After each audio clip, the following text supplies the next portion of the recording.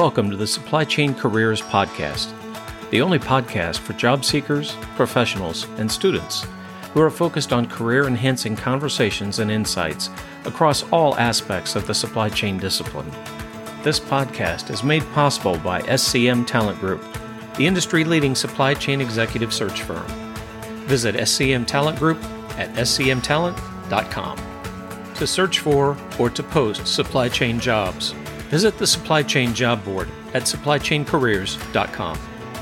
I'm your podcast co-host, Mike Ogle. And I'm your podcast co-host, Rodney Apple. In this episode of the Supply Chain Careers Podcast, Chris Gaffney shares his career story about starting with a paper route at age 8, to his early career lessons in transportation at Frito-Lay, to 25 years in supply chain with Coca-Cola, then retiring to serve as principal at ECG to provide advice and consulting services. Chris talks about how to put pennies into and take them out of your relationship jar, his advice to students and early professionals, including mentorships, why you need to be far more comfortable with analytics and automation, plus how to balance aspiration, self-awareness, and humility to be truly successful. Chris, we're happy to have you with us today. Welcome. Well, Mike and Rodney, I'm thrilled to be with you today and look forward to a really nice chat. So, Chris, how did you get started on your supply chain career journey? What were some of your greatest influences that got you started and helped you along the way? Believe it or not, I started my supply chain career at about age 8. I grew up in Washington, D.C., and starting the summer when I was 8 years old, I was the relief for my next door neighbor who delivered the newspaper. And I started delivering that Washington Post and delivered from age 8 till grad school in the summers, and started with 50 papers around my own block and ended up with a 500 paper route my last year before I went into industry. And I honestly say that got me started as a supply chain professional because there was a process, there was a job to be done, and each day the goal was to get it done right, which is get all the papers delivered where they needed to be and get them done with as little effort as possible. And it literally was a problem to be solved every day. And I think that created kind of the mentality that's led me down my path.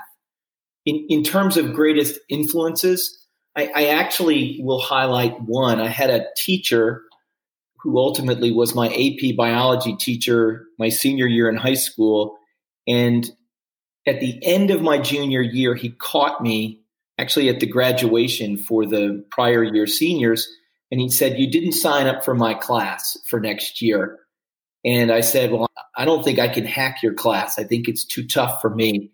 And he said, "I think you can do it. And I would challenge you to take my class." And I did. And halfway through my senior year, I had just below an A in that class. And he said, "If you give me everything you've got second semester, I will give you an A for the year." And what he really did was he showed me my potential and what I was really capable of doing when I pushed myself. And that really set me up to go to a challenging university and really gave me the right mentality to deal with challenges along the way.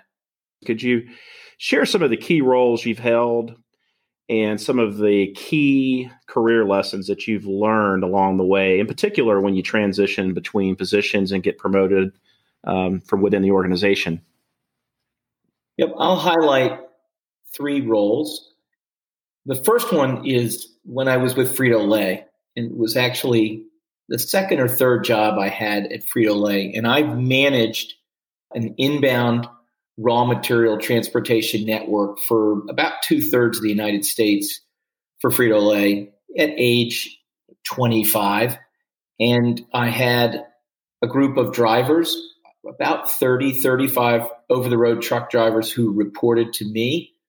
I worked with the suppliers and the plants and built the network that those drivers ran each week.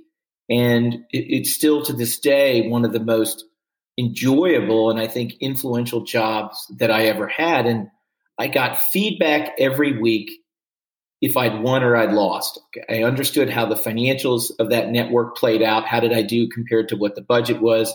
And I got very clear feedback from the drivers based on the routes that I set up, what worked and what didn't work. And sometimes that was tough feedback. So for me, foundationally, I've always said, how do you set someone up where work can be a winnable game? And that job was one of the most winnable games that I ever had, and a tremendous amount of accountability at a young age. So that was very formative for me.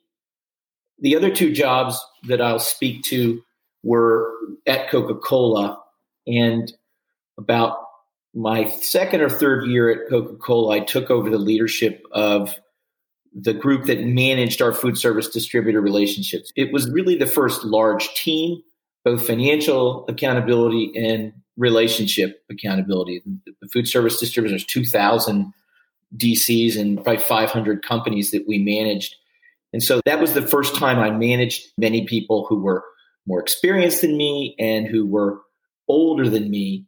I was fortunate to have followed a good leader in that space. And so I had a good role model. I reflected on some prior roles, and having been well led, poorly led, I said, let's try to do this in a way where the team feels well engaged. But for me, what was most exciting about it is the number of the people who worked for me on that team have gone on to very large responsibilities and very successful careers in supply chain. So for that role, what I understand is you're always the caretaker of talent, and you don't know where young talent may end up. So I always now think you could have a CEO or chief supply chain officer on your team, and you have to take care of that talent. And what I try to tell people is build a strong foundation. And in many cases, staying one more year in a role, even when you're someone with high aspirations, that extra year can really seal the foundation for you. It can build longer term relationships, and it can really set you up for longer term success. So those two jobs really form that for me. I would think the key position for me and the capstone for me was managing the national product supply group at Coca-Cola. And that was something that I created. It was a very complex role, reporting to a board of the supply chain officers of the large bottlers in the Coke system in the U.S. It was both a startup and a transformation. And that job really called on all of the experiences I developed over my career in terms of the technical supply chain analytics. Where are the real opportunities to optimize a network across multiple companies, but also the soft skills in terms of collaboration, managing stakeholders, and really making business personal. And in that role, what I learned was breaking bread is important. Ironically, I would say the success of that role was that group spent a lot of time eating dinner together and breaking bread. And it really was the key to my success in that role. I hope we aren't losing something during this past year, not being able to have the same kind of look each other in the eye and see everything happen across the table. It's one thing on Zoom, but it's a little difficult to have that same experience as the breaking bread. No, I would say the comment that I heard from someone this year is if you did it right, you had put pennies in that relationship jar over the years, and fortunate enough to have done that, both with teams that you worked with, external parties, customers, suppliers. You did pull those pennies out of the jar starting last year, and that jar may be getting empty or close to empty this year. We hope that we'll get back to something a bit more normal. We should all be conscious that we're going to begin to need to fill that jar back up again, and we will go back to traditional ways of doing it in addition to some of the things we've learned in the last year. What kind of skills, both hard and soft skills, really matter to you the most when you're tasked with leading major supply chain organizations? I grew up in the field. When I came out of school, we didn't call it supply chain. And I hear some people now saying we need to evolve to supply network. But the premise of the idea behind a supply chain, whether it's a product or service, is that you're dealing with multiple entities. And it may be multiple functions within a large company, but it's always also going to be customers and suppliers, customers upstream, suppliers downstream, or vice versa, depending on how you look at it. So in a world where we're not yet fully automated and won't realistically be anytime soon, the stakeholder and relationship management, I think, is foundational to getting things done. And that's been formative for me. Folks who really know how to invest in managing healthy win-win relationships, whether they be internal or across commercial lines, I think is a foundational capability. I think beyond that, accountability is important for me. And that's in the spirit of being a process-centered person, is you got to do what you say you do. And I need to be accountable to get it done, but I also should have reasonable expectations that you do the same. So I think those stand out to me.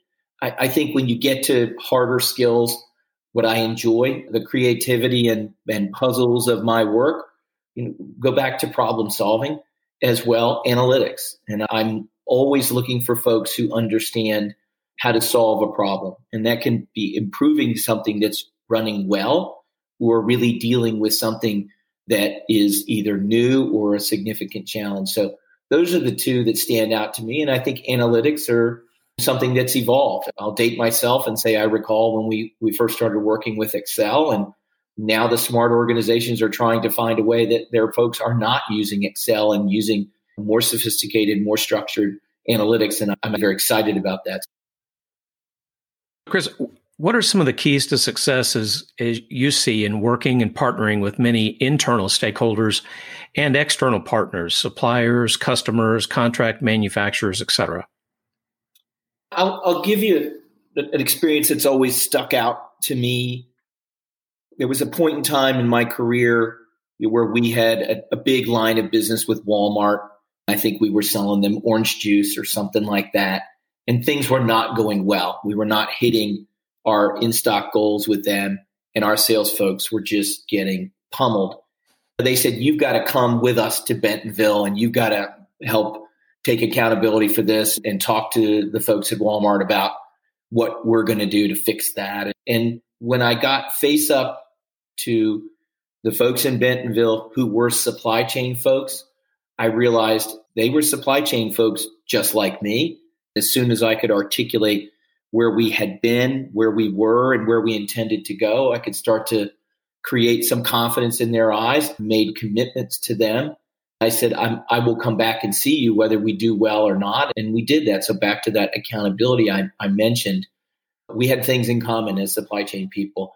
But I also knew that they were in a bind. They weren't giving us a hard time if it wasn't a problem for them. And the reality was they were representing our product on the shelf. Those folks were under pressure. The thing that's a key to me is making sure that you can put yourselves in the shoes of the other. And I could paint that picture and say, what is this person who is accountable for the orange juice category at Walmart dealing with? And how can I make sure that I'm empathetic to them and I help them solve that problem? So I think that's one kind of key to success in managing those relationships. I think the other thing is something that's kind of a change management axiom.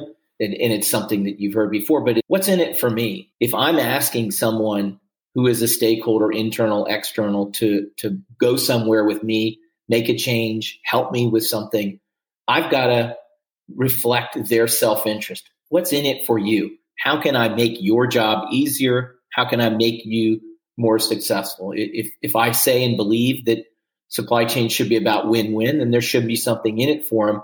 And it shouldn't be about my win. It should be about theirs. So I try to frame it that way.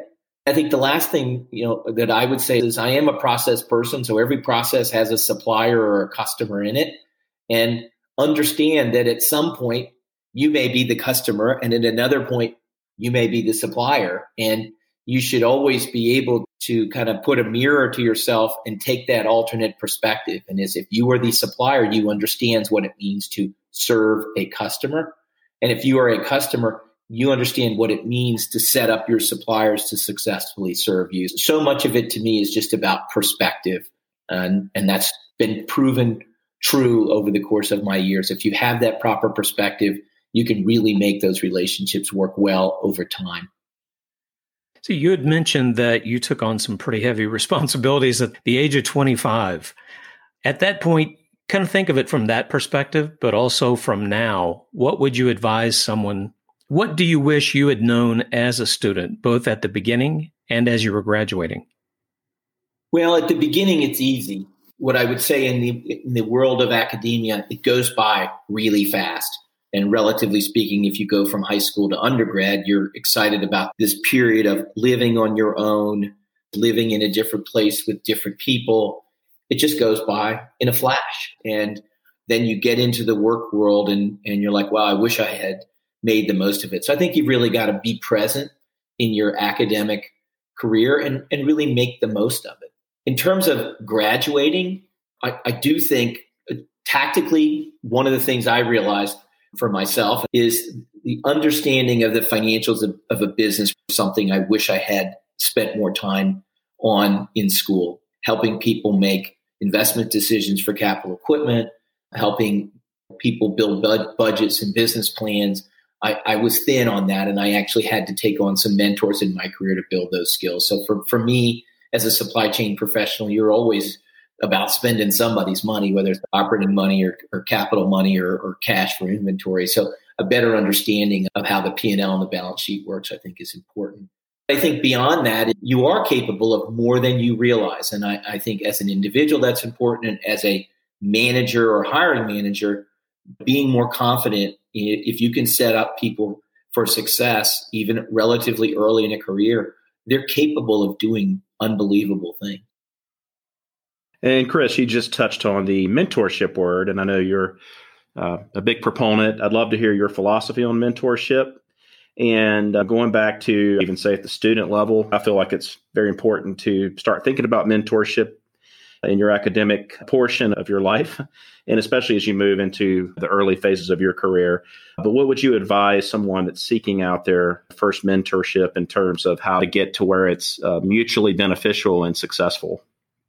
Yep. And I would give you a bit of perspective on that. I think I mentioned as an industrial engineer, and I graduated from Georgia Tech, the guy who was the head of the industrial engineering school when I went to Georgia Tech, his name was Nelson Rogers. I got a handwritten note in a box in those days, and it said, "Come see Nelson Rogers." And I was like, what have I done? Now I just got here. And he actually said, "I'm going to ask you to come see me for a few minutes at each term, and I want to make sure you're set up for success." And at a big school, it was shocking to me that somebody would be willing to do that. And he kept his word and helped make sure I had a straight path, and he helped clear the path for me. So my whole mentality around mentors is, I have significantly benefited from mentors over my career. It's a no-brainer investment. It's one of the reasons why I'm passionate about mentoring others. It's always a pay it forward. There is a role for mentors throughout your career, whether you're in school, whether you're early in career or late in career. I use my mentors as of today.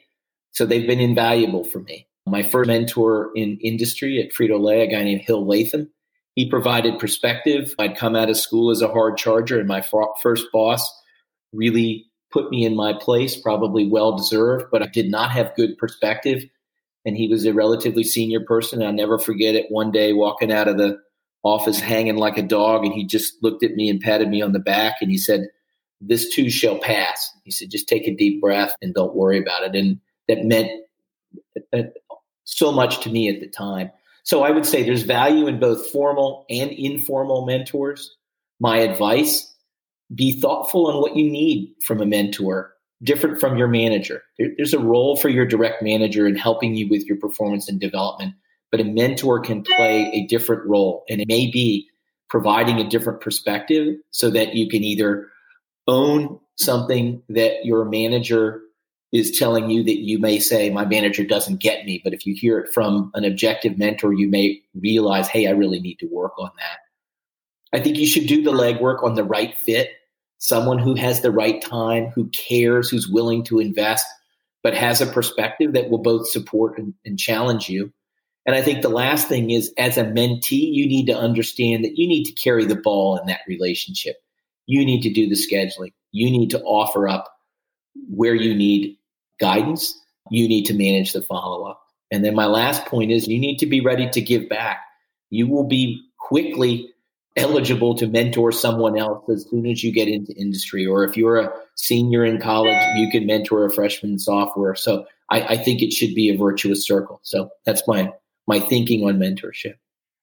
And you're mentoring now, right? I think you told me on a prior call, you've got some Georgia Tech students that you're mentoring. Yeah, I'm very fortunate to be involved as a advisory member of the IE board at Georgia Tech. And that group is taking on, I think there's probably 15 people taking on 3 or 4 mentees each. We just kicked off the first of the year. And honestly, the perspective of the folks on the advisory board, many of those are folks who did not have an easy path in college. So school wasn't necessarily their thing. They've all been extremely successful, and they see value in giving back. During this short break, we recognize that this podcast is made possible by SCM Talent Group, the industry-leading supply chain executive search firm. Visit SCM Talent Group at scmtalent.com. To search for or to post supply chain jobs, visit the Supply Chain Job Board at supplychaincareers.com. Well, one thing we know is that in the world of supply chain, change is constant. From your perspective, Chris, what are some of the, call it 2 or 3 biggest influences that you see shaping and changing supply chain careers within the coming years? Yep, I'll give you 3, and I mentioned one of them already. I think the reality of analytics is a fundamental shift in the world of supply chain. And it's degrees, but I think we've hit this slope where because of computing power and frankly, increasingly sophisticated algorithms, the things that we contemplated theoretically years ago are now, commercial realities. And it really requires any supply chain professional to be an adult learner. Unless you took a master's in analytics a year ago, you're dated and you need to be on that journey. And that's for both leaders as well as frontline analysts. You've got to be current and you've got to figure out what your learning journey is there. I got a learning coach, actually a guy who used to work for me, who really went deep in this space. I asked him to mentor me. And so for a number of years, I've worked with him to make sure I can be credible in that space. And it's actually kind of healthy. I think automation is the same thing. And I talked to someone who was heavily involved in distribution automation, and it was fascinating to listen to him. And he said we went through 6 generations of automation technology in 6 or 7 years. So understanding the role of automation, and in many cases, as automation technology gets more capable, gets more scaled, the applications become broader. So staying close to that space is huge. And so those 2 are not like big ideas. The third one, I think, is something people really need to watch. We're moving to the world of orchestrated supply chains because so many people want to be asset light, and they either do it for financial reasons or agility or flexibility reasons. So we're really moving ourselves into a world where there are folks who want to orchestrate networks of partners who enable their supply chain. And you're either going to be on one side of that or the other. If you're going to be an asset owner or operator, you may increasingly be doing business with lots of different folks. And that has implications on how you operate a set of hard assets that need to be highly utilized and have a clear path for what capabilities they're going to need to bring to the table. On the flip side, if you're going to manage those networks, all the skills we've talked about come into play. So those are 3 that I think have a massive influence on careers, whether you're coming into the field or whether you're mid or late career. Probably takes a little bit of discipline to be able to make sure that you're pursuing the right kind of paths to make sure that you're not being left behind. How do you advise others to be able to keep improving and keep up with change? I think the biggest thing for me is be externally focused. I mean, I talked about being a continuous learner, so let's say I've stipulated that. But for me, it's how to constantly build my external network in a way that is, again, synergistic. People will be part of your network on an ongoing basis if it's a give and a get. So if I need to learn from others to stay current and to build my own skills and capabilities, I've got to have some currency that makes it worth them investing in time for me. So I am always working on that. And obviously it's give and receive. I try to help people build their network, and there may be folks I know who may be relevant for them. So we're always working on that external network. And then I think you have to be really disciplined about ingesting new information. And for me, it's got to be multimedia. Various online formats on the screen are important. I'm a huge consumer of podcasts, and there's fabulous supply chain podcasts, including this one. I'm very selfish about reading. I'm asking others what's really good. In many cases, I'm looking for folks who aggregate, but aggregate really well. And then I think the last thing, and it has been difficult in the last year, but it needs to be part of your continuous improvement, is kind of the Gemba, the go see, ask why, show respect. I want to get into other people's operations.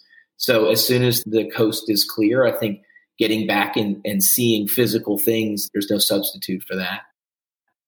What truly separates the good from the great supply chain leaders is the ability to field a high-performing team, hiring great talent, developing, and retaining them. What do you look for when you're evaluating talent for your openings on your team? And what do you focus on to bring out the very best in your employees and direct and indirect reports? I had a wise leader tell me one time, his name was Eric Joyner, and something he said has always stuck with me is look for someone who's had a continued track record of success. Whatever they were given to do, they did it exceptionally well. And if they had a record of continued success and a record of increasing responsibility, to me, that's the best indication that somebody's likely to come in and really try to pitch in and be a high-performing member of your team. In terms of developing and retaining, I always want to look for people who A, have some aspiration, but also have self-awareness and humility, because those are the people who understand that there's always something that they can work on and improve. And those are the folks who ultimately take a thoughtful view about their own development plan. And in that way, they can breathe life into their aspirations. And then you as a manager can be part of that. And in terms of what do you do to bring out the best in your employees, there are a couple of things that come to mind, and kind of the best leader that I've ever worked for. His name is Ron Lewis. He now leads, I think, the U.S. business for Ball Container. A wonderful person, a brilliant supply chain person. But what he taught me, something that he calls tough-minded people leadership. And that means if you're doing well, you know it. And if you've got something you need to improve, you know it as well. And you get guidance on how to go about doing that, but then you hold somebody accountable for it. I think most employees really value that. The thing that I would add that I've learned from a number of exceptional leaders is making sure you keep work in the right perspective. I like to treat my team members as human beings, and I try to always remind them that work is a part of your life. But I never really wanted anybody on my team who had work any higher than number 3 on their priority list. That they should be taking care of themselves, their family, something in their community. If they had those priorities right and work was number 3 on their priority list, I actually believe that they understood that I cared about them. And when they came to work, they were ready to give their best. And that's proven over many teams and many years. When you talked about the whole aspect of accountability and diving into problems and having a track record of success, of course, in supply chain, not everything leads to a success. What are some of the challenges that you have faced, and how did you go about solving those challenges and the lessons that you learned from the experiences? Well, we've got probably a number of your listeners who've been in the transportation space, and most folks understand, particularly for U.S. truckload over the last 8 or 10 years, and last year was one of them. It's a tough space to win. in because of supply and demand dynamics. Depending on the year, it may be driver issues, maybe regulations. Early in my career, probably the second or third large job I had, I managed the transportation budget for Coke in North America. I actually did that twice. I did that once for the company supply chain and once for the combined company and bottler supply chain. And in one of those years, I had a really bad year. The plan did not play out very well. And so both on the service side and on the financial side, it was tough sledding. And it was, as my dad used to say, it was job serious tough. And that's a hard place to be, young and mid-career, multiple hundreds of millions of dollars on a budget that's not in a good place. And I tell you what I learned from that.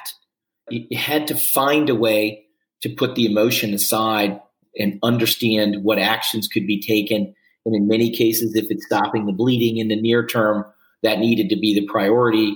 And just a little bit of time thinking, how are we going to structurally change what we do over the longer term? But what I never forgot from that was feedback I got from my boss and ultimately the president of the business unit. And from the president of the business unit was in public in front of a large group. And what shocked me was they separated the kind of the person from the process, and they had my back. And I brought them a lot of bad news. What I constantly heard was, you have our support. What else do we need to do to try to turn this in the right direction? And it was formative for me and very humbling. I think that in terms of a difficult situation, I actually learned how to lead others through a difficult situation. From your perspective, what are the keys to success when it comes to transforming supply chains? Why do you feel companies fail when it comes to supply chain transformation? I think the first thing is getting clear on the strategic alignment and making sure folks understand, why are we going through this? In all of those cases, the transformations require tremendous effort, in many cases necessary upheaval, but that is hard, literally and figuratively, on people directly involved and around the change. People who are well grounded in why we need to do this, either what's the risk to the business or what's the opportunity at stake, and how that translates into potential opportunities, not only for the enterprise, but for the people involved. You're never going to get there if you don't have that alignment out of the gate. So I think that's first things first.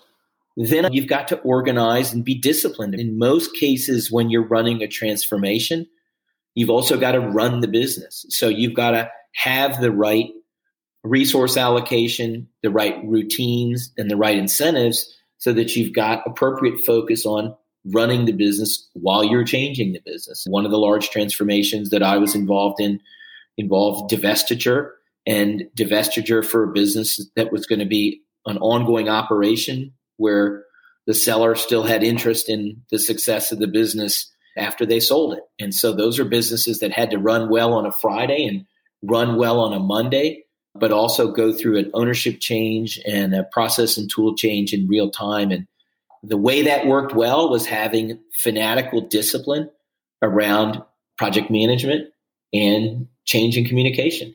But I've told many people, I've never seen a large transformation that did succeed without those elements. And in the case of 3 or 4 large transformations I've been involved in, they were all reasonably successful. Folks need confidence in where they're headed. They need understanding. They need that reinforcement. And those things lead to their engagement and confidence that their self-interest is part of what they're involved in.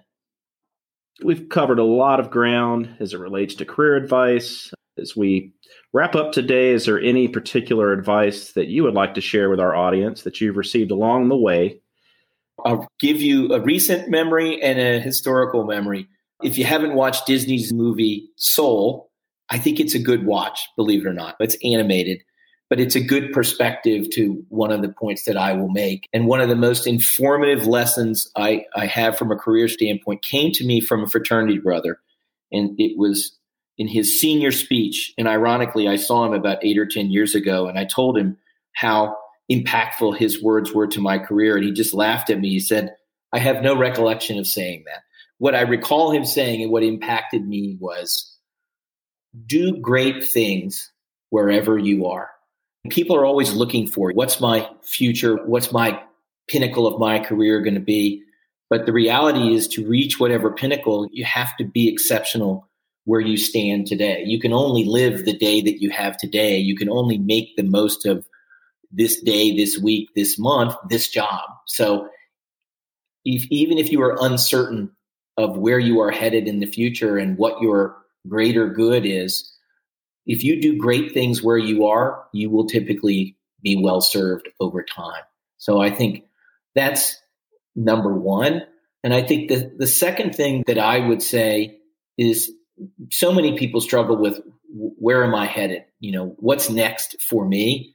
And there are those rare few people who know exactly where they're headed. And I envy those folks. I never was one of those folks. But over time, as I've coached others who say to me, I'm not sure what I want to do, what I have found with them is, they can't tell me what they want to do, but they can tell me a lot about what they don't want to do. And so I said, let's be methodical about the things you don't want to do, because then we can kind of do 1 minus, see what's left, and then you can take action to explore the areas that remain, and then likely find something that makes sense for you. So those are just a few simple tips.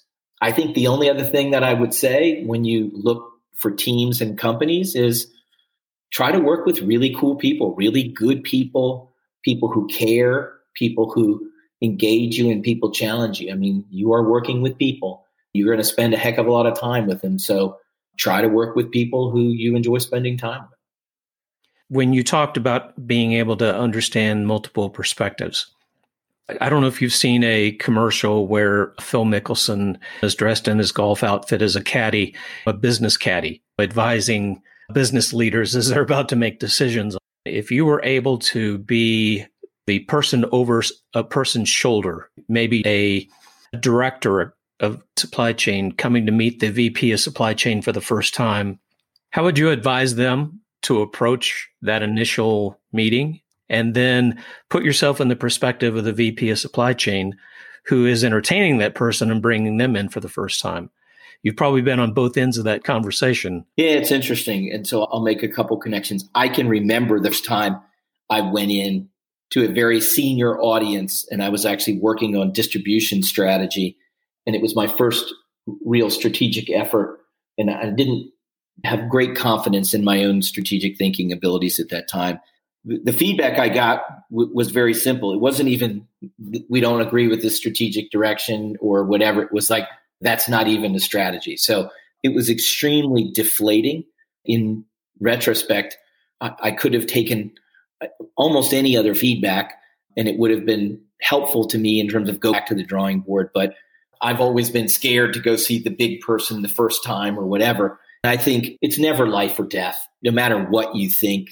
If you're that person going in, you can kind of take a breath. But if you're the senior leader, I try to take great care when those folks are coming in, because it is formative for them. And I'd much rather have them get the Ron Lewis treatment, which is, we're so excited to have you on the team.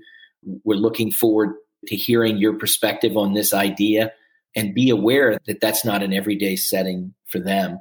But I would say, for the nervous person going in, I will give you Phil Mickelson advice to his caddy. And that last major that Phil won, when he teed off on the first hole and he teed off second, his caddy just grabbed the clubs and just started rushing off the tee box and down into the fairway. And Phil was like 2 steps behind him, and he just grabbed him by the shoulder. And he said to his caddy, he said, just relax. We've got this today. And the perspective was, in golf and in many cases in business, you've got to find a way to take a breath and relax, because that's how you play your best game. Those are some thoughts I have on that one. Chris, thank you for a great conversation and your insights about supply chain careers. Well, I really enjoyed it. I'm excited for what you all are doing. It's a wonderful field, and folks who take the time to listen to this are folks who are obviously being very intentional about their careers. And I would encourage them to see if there was a nugget or two that they got out of today that may help them along their path. Thanks for listening to this episode of the Supply Chain Careers Podcast. Be sure to listen to other episodes and sign up to be notified when future episodes are released, as we continue to interview industry-leading supply chain experts. This podcast is made possible by SCM Talent Group, the industry-leading supply chain executive search firm. Visit SCM Talent Group at scmtalent.com. To search for or to post supply chain jobs, visit the Supply Chain Job Board at supplychaincareers.com.